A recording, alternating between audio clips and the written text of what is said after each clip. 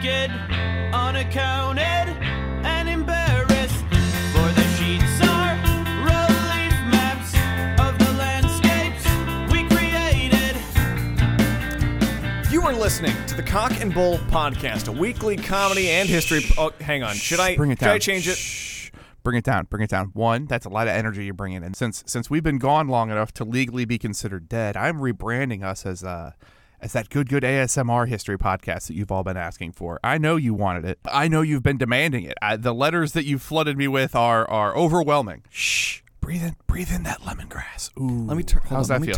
Let me turn up my gain. Real Hold on. quick. Can I take it again? Can we go? Yeah, go go back one more to time. the, Yeah, go one more time. Go Go back to the beginning. Really put yourself into it. All right, you're listening to the Sleepy Time History Podcast Hour. We'd like to start, as we always do, with just 20 seconds of inscrutable bullshit. We liking this? This good? Spencer, have you considered that this may in fact be a better idea for a podcast than the one we are currently using? Because the longer this bit goes on, the more I'm convinced that we may find a better audience this way. I'm just gonna whack my coaster against this cup. They're just eating this shit up, aren't they? I cannot do that quiet for that long. I'm a Faust, damn it. Volume is my forte. All right. India, as many of us may know, was in a bit of a sticky situation about 100 years ago.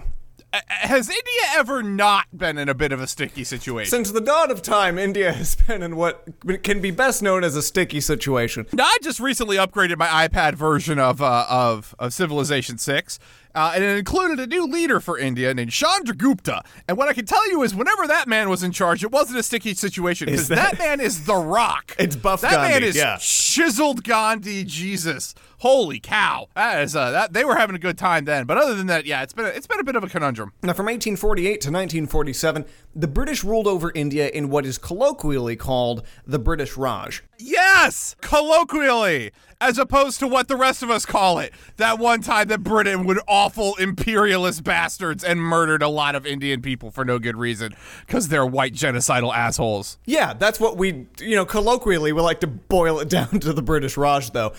During this time, India received not only what could best be described as an economic noogie, but a massive influx of perma-tourists. They're not immigrants. Immigrants are fine. These are just rich people that kind of come to gawk at the brown people. Ooh, look at their way of life. Look how primitive they are. Let's bring some white into it. People like Digby. I hate everything. You took a month off and you decided that the best way to bring this this project back together is to make me stare at white racial tourists who just want to come wear pith helmets and stare at Indian people trying to live. And stick pigs. I'm not happy with any of this. We're not talking about Digby, though. Instead, we're going to start with a woman named Augusta Fulham, born in England in 1876. That's just not a real name. Augusta was born in England, but it's not exactly known when she left the country. We do know she's the daughter of a Bengal River pilot and was given the moniker of a minor memsahib. A memsahib is basically a white foreign woman of high social status living in India. More specifically, in this case, she was the wife of a British official, Lieutenant Edward McKean Fulham. For easy number's sake, let's just assume he murdered upwards of 100 Indian people for no good reason. Well, I mean, how do you get to be a lieutenant otherwise? Exactly. That's where I was doing the extrapolation. I assumed the equation was baked in, but I wanted to just kind of round it up for the listener. You can either do that many Indian people or round up by 5 and that many tigers. We've got Augusta, we've got her hubby, around her mid to late 30s at the time of the story. Those two got married and lived in Agra, India. Let's talk about character number 2, a half-Indian doctor named Henry Lovell William Clark. That is not an Indian name. It's too many names, I'll tell you that much. Absolutely no Indian. Yeah, not a cent of it is Indian. I would assume his mother was Indian. Dr. Clark was born in August 1868, making him about 8 years senior to Augusta. Now, just like Augusta, Henry was also married to one Louisa Amelia Clark. Isn't that the girl from Game of Thrones? Yeah, I think so. I don't want to think about that show anymore. These two, I've been hurt enough. Welcome to my Lost. Two crazy kids end up at the same ball in 1911. And in a society where we were just coming around to the concept of divorce, these two kids fell in love. isn't that sweet that the rich white person and the gentrified Indian boy decide to run away together? Well, This story has all the hallmarks of a classic tale. it's not quite that easy. Can't just get up and run. Divorce had really only just reared its head in the British Empire, and that's just in England proper. Parliament was establishing a new court, I believe around like the 1860s, just to hear divorce cases. But When your king decides to do 8 of them at a time, you have to kind of get pretty good at it. And the debate, though, was still alive. Trust me, this was a heated issue. Parliament almost unanimously agreed, though, that it couldn't be made available to the poor. So they had to make sure to hide it behind just seas of fees and what have you, because they knew full well it would just give the poor folk free rein to commit, quote, unbridled immorality. I'm okay. All right, now hold on a couple. I need a break here. How? Because if I can't get a divorce, that does not mean I cannot therefore go. What am I limited by in that situation?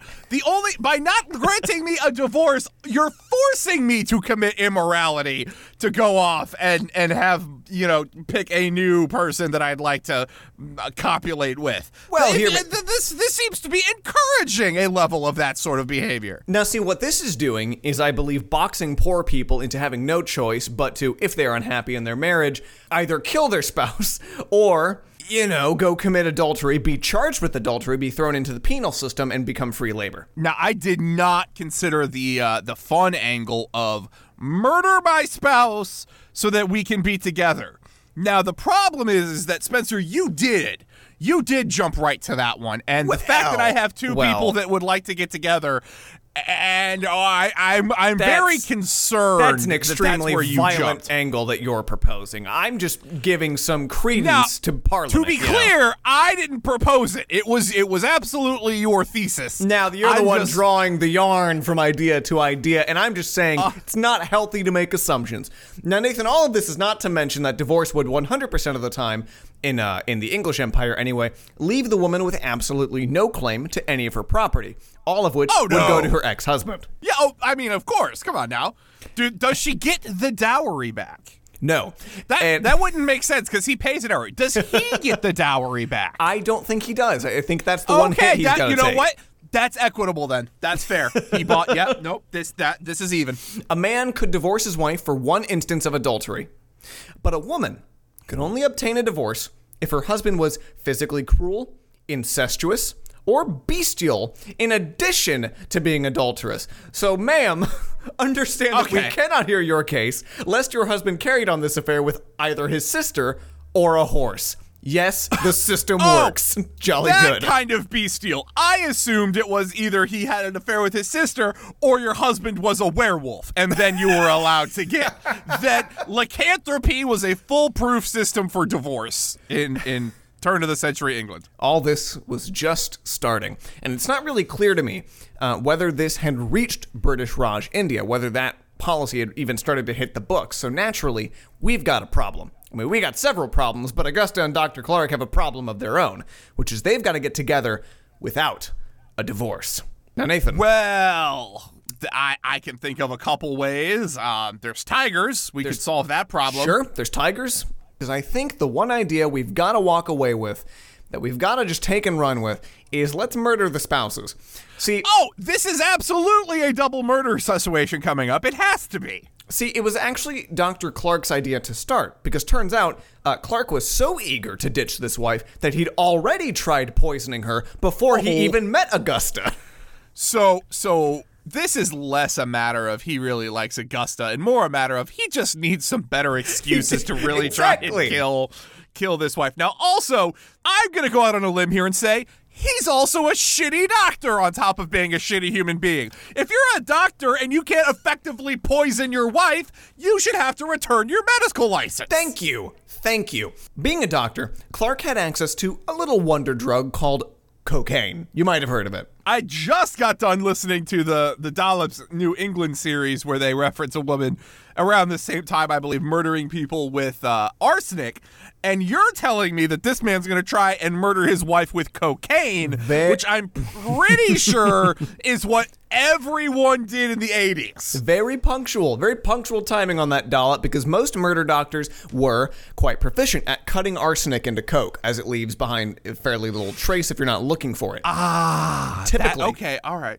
Now, does that plan seems to work a whole lot better if your wife is already a raging coke fiend. Who wasn't a raging coke fiend in these days? If you got the sniffles, they prescribe it to you, and then suddenly you can't eat your sausage without tonic powder on it. Just saying. So we're assuming she had a bit of a snuff habit, is what you're saying. A little bit of the old nose booger sugar. She took to it, and he decided that he was going to arsenic up her cocaine. Typically, you can kill them with it and pass it off as a heat stroke, actually, among a heaping list of other things. Like, I don't know, it's the 1800s. He's fucking dead. Get over it already. I have other shit to diagnose. I mean, really, 1800s India, I feel like a random white person dying should just be like, no, they shouldn't have been here. Like, that's the cause of death is nope, shouldn't have come. You made a mistake. Now, Clark was pushing the murder angle, and Augusta was falling head over heels for it like the psychopaths they both were. They wrote to each other constantly, little love letters, sketching out the battle plan, detail by detail, coming to realize just how the hell they would kill him off. It had to start with Augusta's husband, the poor, unsuspecting, very British river pilot, Lieutenant Edward. Augusta made her move. One morning, she gets a little bit of what she calls tonic powders and adds them to Edward's breakfast. The powders mailed to her. Hold on, honey. Those Cheerios look a little bland. Let me spice them up with some of that white lightning, baby. We're gonna take a ride today. The powders mailed to her by Clark were tasteless and odorless and were incredibly toxic in the doses that she was delivering. Darling, I think that's just you piled it so high. There's more. It just looks like a pile of just like a Scarface pile of cocaine, because of course it's not the fact that it's the coke. The coke on the Cheerios is A-okay. No one's gonna bat an eye at that. I mean, you're gonna be regular and you're gonna be ready to start your day. I mean, I think it's a great combo, personally. My sweet Augusta, you've given me a pile of tonic powder with a little bit of Cheerio on it. Now, God. Still strangely, Edward wasn't dead by that evening. In fact, he scarcely noticed it. He really wanted to talk about his theories of opening a new business and could not stop grinding his teeth. So she tries again, and once more, and again, until she starts complaining in her letters that the man is fucking immune to the arsenic. She tried to slip a big old dose of it into his tea, she wrote Clark. Quote, my hubby returned the whole jug of tea, saying it tasted bad. Well, yeah, I mean, arsenic isn't probably a great tasting drug, I'd imagine. It's supposedly tasteless, but she was dumping so fucking much of it in, it probably tasted like the bag it came in at this rate. I was about to say, I believe that a powder can be tasteless, but if you take enough tasteless powder and put it in, honestly, at this point, we're going to get a texture issue, because you're just not going to be able to dissolve that much arsenic in some tea. It's chunky tea, and nobody's down for that. It's a fucking Earl Grey smoothie with arsenic. Finally. Unless chunky tea is actually like a new hip trend that we can get on, in which case TM, chunky tea, TM. Finally, she gives him, she's done with this. This is taking too long. I can't do it anymore. She gives him an unreasonably massive dose, and he eats all of it. I need to know what an unreasonable dose of arsenic is, and how she just got him to eat it, and because that doesn't make any sense. Now, the problem here is Augusta's not a chemist, so when she says an unreasonably big amount, she could be just referring to, I was just taking like softball-size amounts and just chucking it into the roast. That's kind of what I'm imagining, is that she's just like delivered him like a apple, but it's not an apple. It's just a ball of arsenic. And she's like, oh, it tastes funny? Keep going. That one must be a little mealy. Don't be wasteful, Here, my dear. Put some more cocaine on it. That'll get it down. he eats this massive dose, something that should reasonably kill someone. He still didn't die. I died. Quote, Guys, at this point, people are overdosing. Like, I can, like, walk 10 feet down the road and find a guy about to overdose on opiates in my town. Get better at poisoning people. since 4 p.m., he vomited 8 times, her letter read. But before the letter was done, she kept further track. She wanted to chronicle the whole evening's affairs. Oh, good. Quote, 10 times at 8:45. 12 times by 10 p.m. The man has vomited 12 times in the span of 6 hours. I mean, yeah, but that's just a bender. Like, that's not, I don't know what's like, I mean, I'm not going to die. It's India. If I'm in India and a white person in the 1800s, I've literally count like, well, Wednesday's shit day. I'm going to be shitting the entire day on Wednesday. That's the only way to do it. I don't know. Yours don't come out in just pure water for a day at a time? Well, weakling. Puking 12 times, this is nothing for these men. Augusta, my sweet, I'm afraid there's no fluids left. Bring me more of that tonic powder and some soup. Man is just running on arsenic. This man is literally powered by arsenic, Powered cocaine. by arsenic. Maybe we found a new fuel source. We're making Has him anyone stronger. Edward, Edward, you're growing stronger. Has anyone considered that arsenic's just a really cool way to party? He lived, so she kept poisoning him. Little bits, every single day for, and here comes the fun part, months upon months. Stop it. The man Stop it. was having a daily vitamin regimen of arsenic and wouldn't fucking die. After I give it a week. I will long con this for a week. If at the end of a week he is not dead, it's the 18. Kill him, throw him outside, and go, oh, a brown person did it. Woo! And it's over. That's all it takes. This isn't hard. We don't have fucking CSI teams on the case, people. What are you doing? Just kill him if you want him dead. What I should mention is that while he was taking it every day, he's no longer the champ he used to be. He does vomit at least once a day, but he does this for months on end. Would just fucking, thank you for the tea. Very white this morning. Blech. All right, off to work.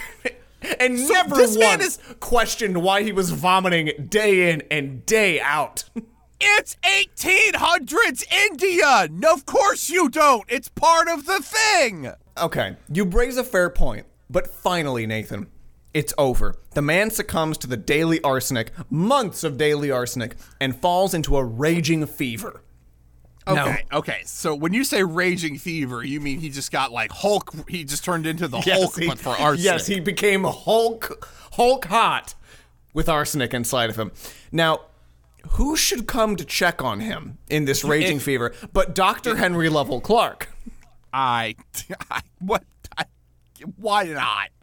The Why good not? doctor, seeing what was wrong, says, I know what you need, and injects a fat dose of arsenic right into his fucking jugular vein. What in the fuck? At what point? How? What? How? Why not just air? Air at this point. You're obviously trying to murder the man, and you're the one responsible for inspecting him. That no is one will admitting question defeat, it. Nathan. It had to be arsenic from day one. It really. We could have stabbed this guy in the heart after day 20, but now it's a matter of fucking medical competency. You are not a good doctor if you cannot kill a man with arsenic. So Edward dies, despite his glowing fucking track record. Oh my God. I'm impressed he didn't Despite- just fucking stand up after that. Oh, all right. Well, I'm. Goodness me, I can't tell We which is found hotter. the one man on Earth powered by arsenic. Cannot tell which is hotter. The fiery Indian summers are my passion for life. So on his death certificate is heat stroke. Nobody was any the wiser. It was so fucking easy to kill people before like 1960. Nate, I'm pretty sure heat stroke is what it says on Jeffrey Epstein's death certificate right now. I'm pretty sure right it now just says it might as well. two guys find him how- just decapitated with a shoelace between the head and the torso. They're like, Probably hung himself. I don't know. Could have been hot. Could have been too hot in here. It's who can tell, really? Who tied his shoes? Probably too tight. Shit. All right, well, I'm going to retire to Palm Beach. The community, however, absolutely noticed that Fulham and Clark were growing fond of one another, always finding ways to mingle their business and what have you. Nobody really raised a finger, though, because why would they? Man dies of fever, wife needs someone special in her life, and Clark happens to be there to fill that Edward-sized hole. Well, you don't assume what size hole he's filling. He may have a larger than Edward size hole to fill. But that's not the point. Don't we also have still a wife yet to off? Yeah, but the community was like, who isn't cheating on their wife? Remember, Dr. Clark is a man. It couldn't start with Augusta cheating on her husband. Touche. Much more upstanding if you murder him with arsenic over months. Nobody noticed, that is, until it came time for Henry's wife. See, Henry decided that the poisoning business just was not fast enough. Not cutting it. And who can blame him? He hired Who a gang can fault of this man? He hired a gang of men to break in while Henry and Augusta went out to dinner and kill his wife. Oh, okay. All right. Well, that definitely leaves significantly larger of a paper trail. It really does, doesn't it? I get expediency, but maybe just whack her over the head with a frying pan and then write heat stroke on the death certificate because no one questions anything. They did so. And while Augusta and Henry were out to dinner, at least 4 thugs break into the home and killed poor poison-proof Louisa with swords. We have no idea whether she was poison-proof. We didn't even try. No. Henry tried before he met Augusta. Oh, okay. Oh, that's right. He had already attempted to poison her off. That's right. And he was like, clearly you and I, our stars are aligned that we only meet people that are powered by arsenic.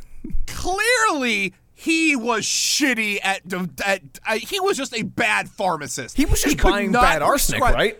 So he was cutting the cocaine with arsenic, and the arsenic guys are cutting the arsenic with flour, and it's all the way that no one's getting what they want out of the experience. I feel like we might have skimmed over the fact. For God's sake. Might have skimmed over the fact that they killed her with swords. No, we didn't skim over that fact. I just chose to move on with it because, of course you do. It's the 1800s. Why wouldn't you kill someone with swords? Now, I posit that at least knives were more accessible to the common man. Maybe even just a sharp stick, but sword is so regal. What is a sword if not just a long knife? I'll tell you what it is. It's antiquated. The knife is much better. It's handheld. It's better for stabbing wives in bed. She's a British woman. They like their murders antiquated. And she may very well have given a glowing review as they all rushed into her bedroom and smashed her head in with the swords. She died of. That's not how you use the sword. She died of blunt trauma, not the slashing damage. You don't go for bludgeoning damage in that situation. What the fuck? They were armed with the swords because that's what he was like, she would want it this way. Just take her out with the swords. They're like, I don't fucking what, the broad end? They just slapped her with them. Just use the handle and whack her a bunch. Fucking use the handle. Unlike arsenic poisoning, sword trauma cannot be written off as heat stroke, I'm afraid. Now, did they try? Unfortunately, police began with an interrogation of Clark. And of course, were scratching their heads when his alibi, his foolproof alibi, was, I was hanging out with the widow, Augusta Fulham. I was out with my mistress. Of course I didn't murder my wife. How dare you impugn my integrity, sir? So, to make sure things were all neat and tidy, they had to look into her affairs. Because naturally, they have to at least talk to 2 sources, and then they can say, hey, we tried. Inconclusive. Heat stroke. I don't fucking know. I don't know. Let's sprinkle some cocaine arsenic on the body and walk away. Man, the heat packs a punch and caved a fucking skull in. It was while they were searching Augusta's home, most likely ready to drop suspicion, that they found a small iron lockbox under her bed. Oh, I thought you were going to say they found arsenic coming out of every cabinet, ceiling, and floorboard because this house is made of arsenic at this point.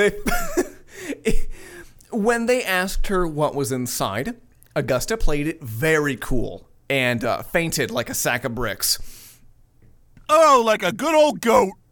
Inside that lockbox were more than 400 love letters from Henry, all detailing the timeline of love to murder to cover up and back to murder again with the swords. What, guys. Scrapbooking, Nathan.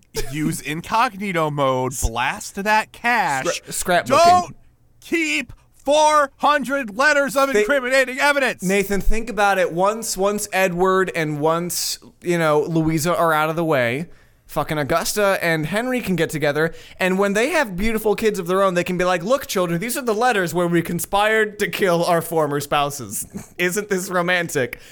Why are you crying? I can't. Have more tonic.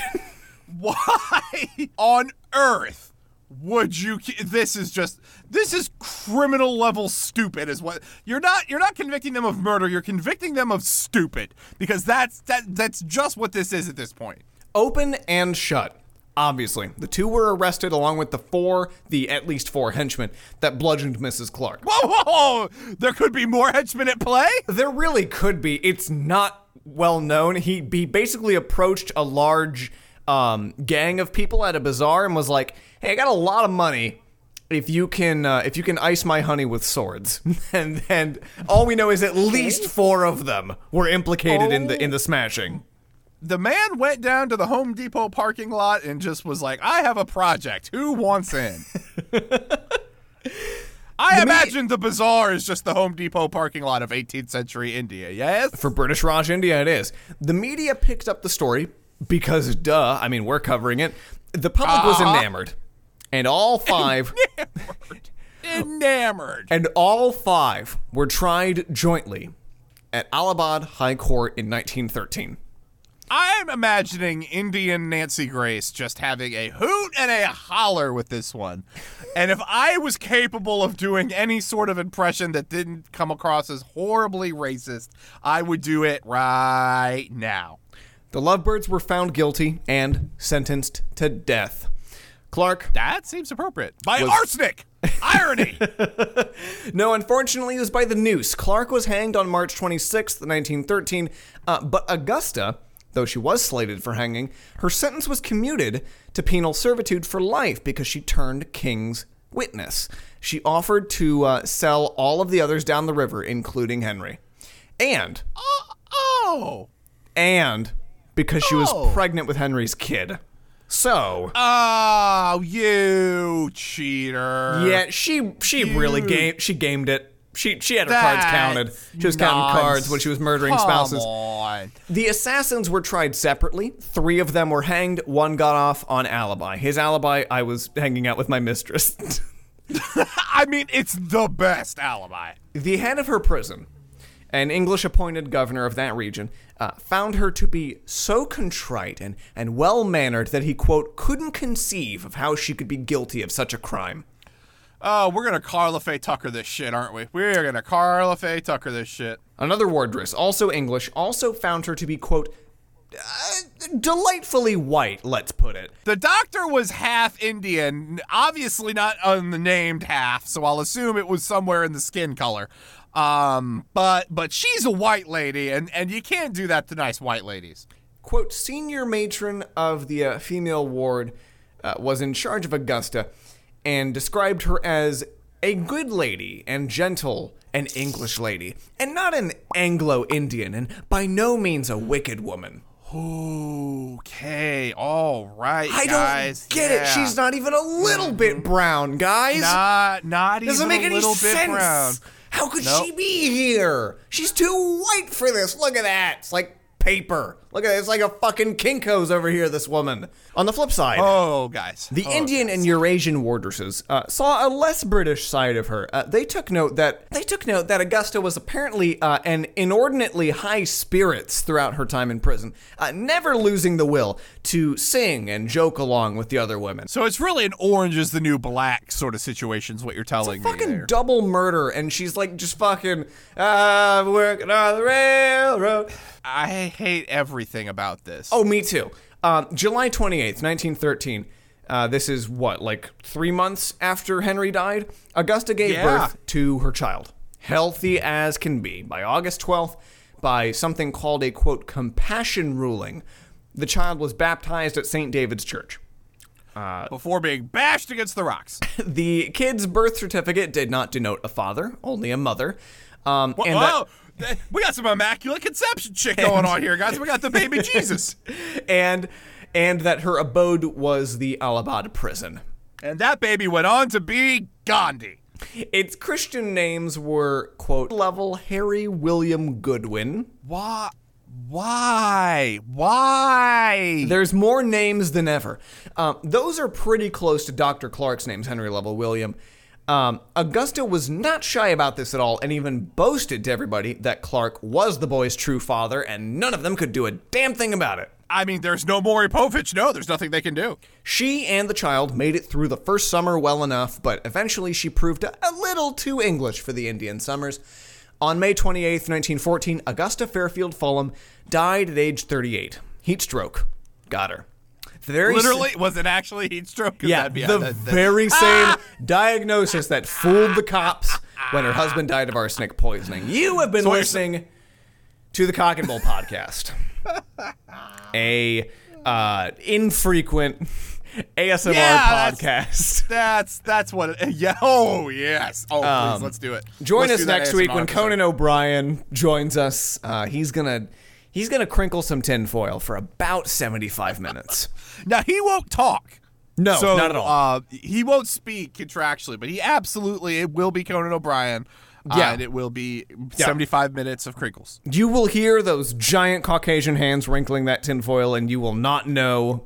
You will not believe otherwise. Those are not Jay Leno hands. Those are not. Nope. Those are not fucking another late night talk show host's hands. They're definitely not Jimmy Fallon's hands. Not Jimmy Fallon's hands. I am convinced Larry King's hands have fallen off and are replaced with prosthetics. Oh, he's a Skeletor man. Yeah. Folks, we're trying to be a little more frequent. I have actually just ramped up my research. I've just been preoccupied with Blunderphonics. Very happy with where that is right now. Yeah, me too. It's good. Please go check it out and put a lot of time into it. Though I understand if that's like the weird step parent to Cock and Bull. I'm not gonna call him Dad. He's fucking Greg. He's fucking Greggy Blunder, and I'm not gonna look at him. I will say that Blunderphonics at least features a competent co-host in Jack Durback, and he is... No. Jack's the host. I'm just the dipshit right along. It's such a more fun experience, is it not? Isn't it? Because Jack's delightful. actually good at researching things. And here's the thing, he does that all off the top of his head because I think the man is discreetly autistic and absorbs music info just like osmosis.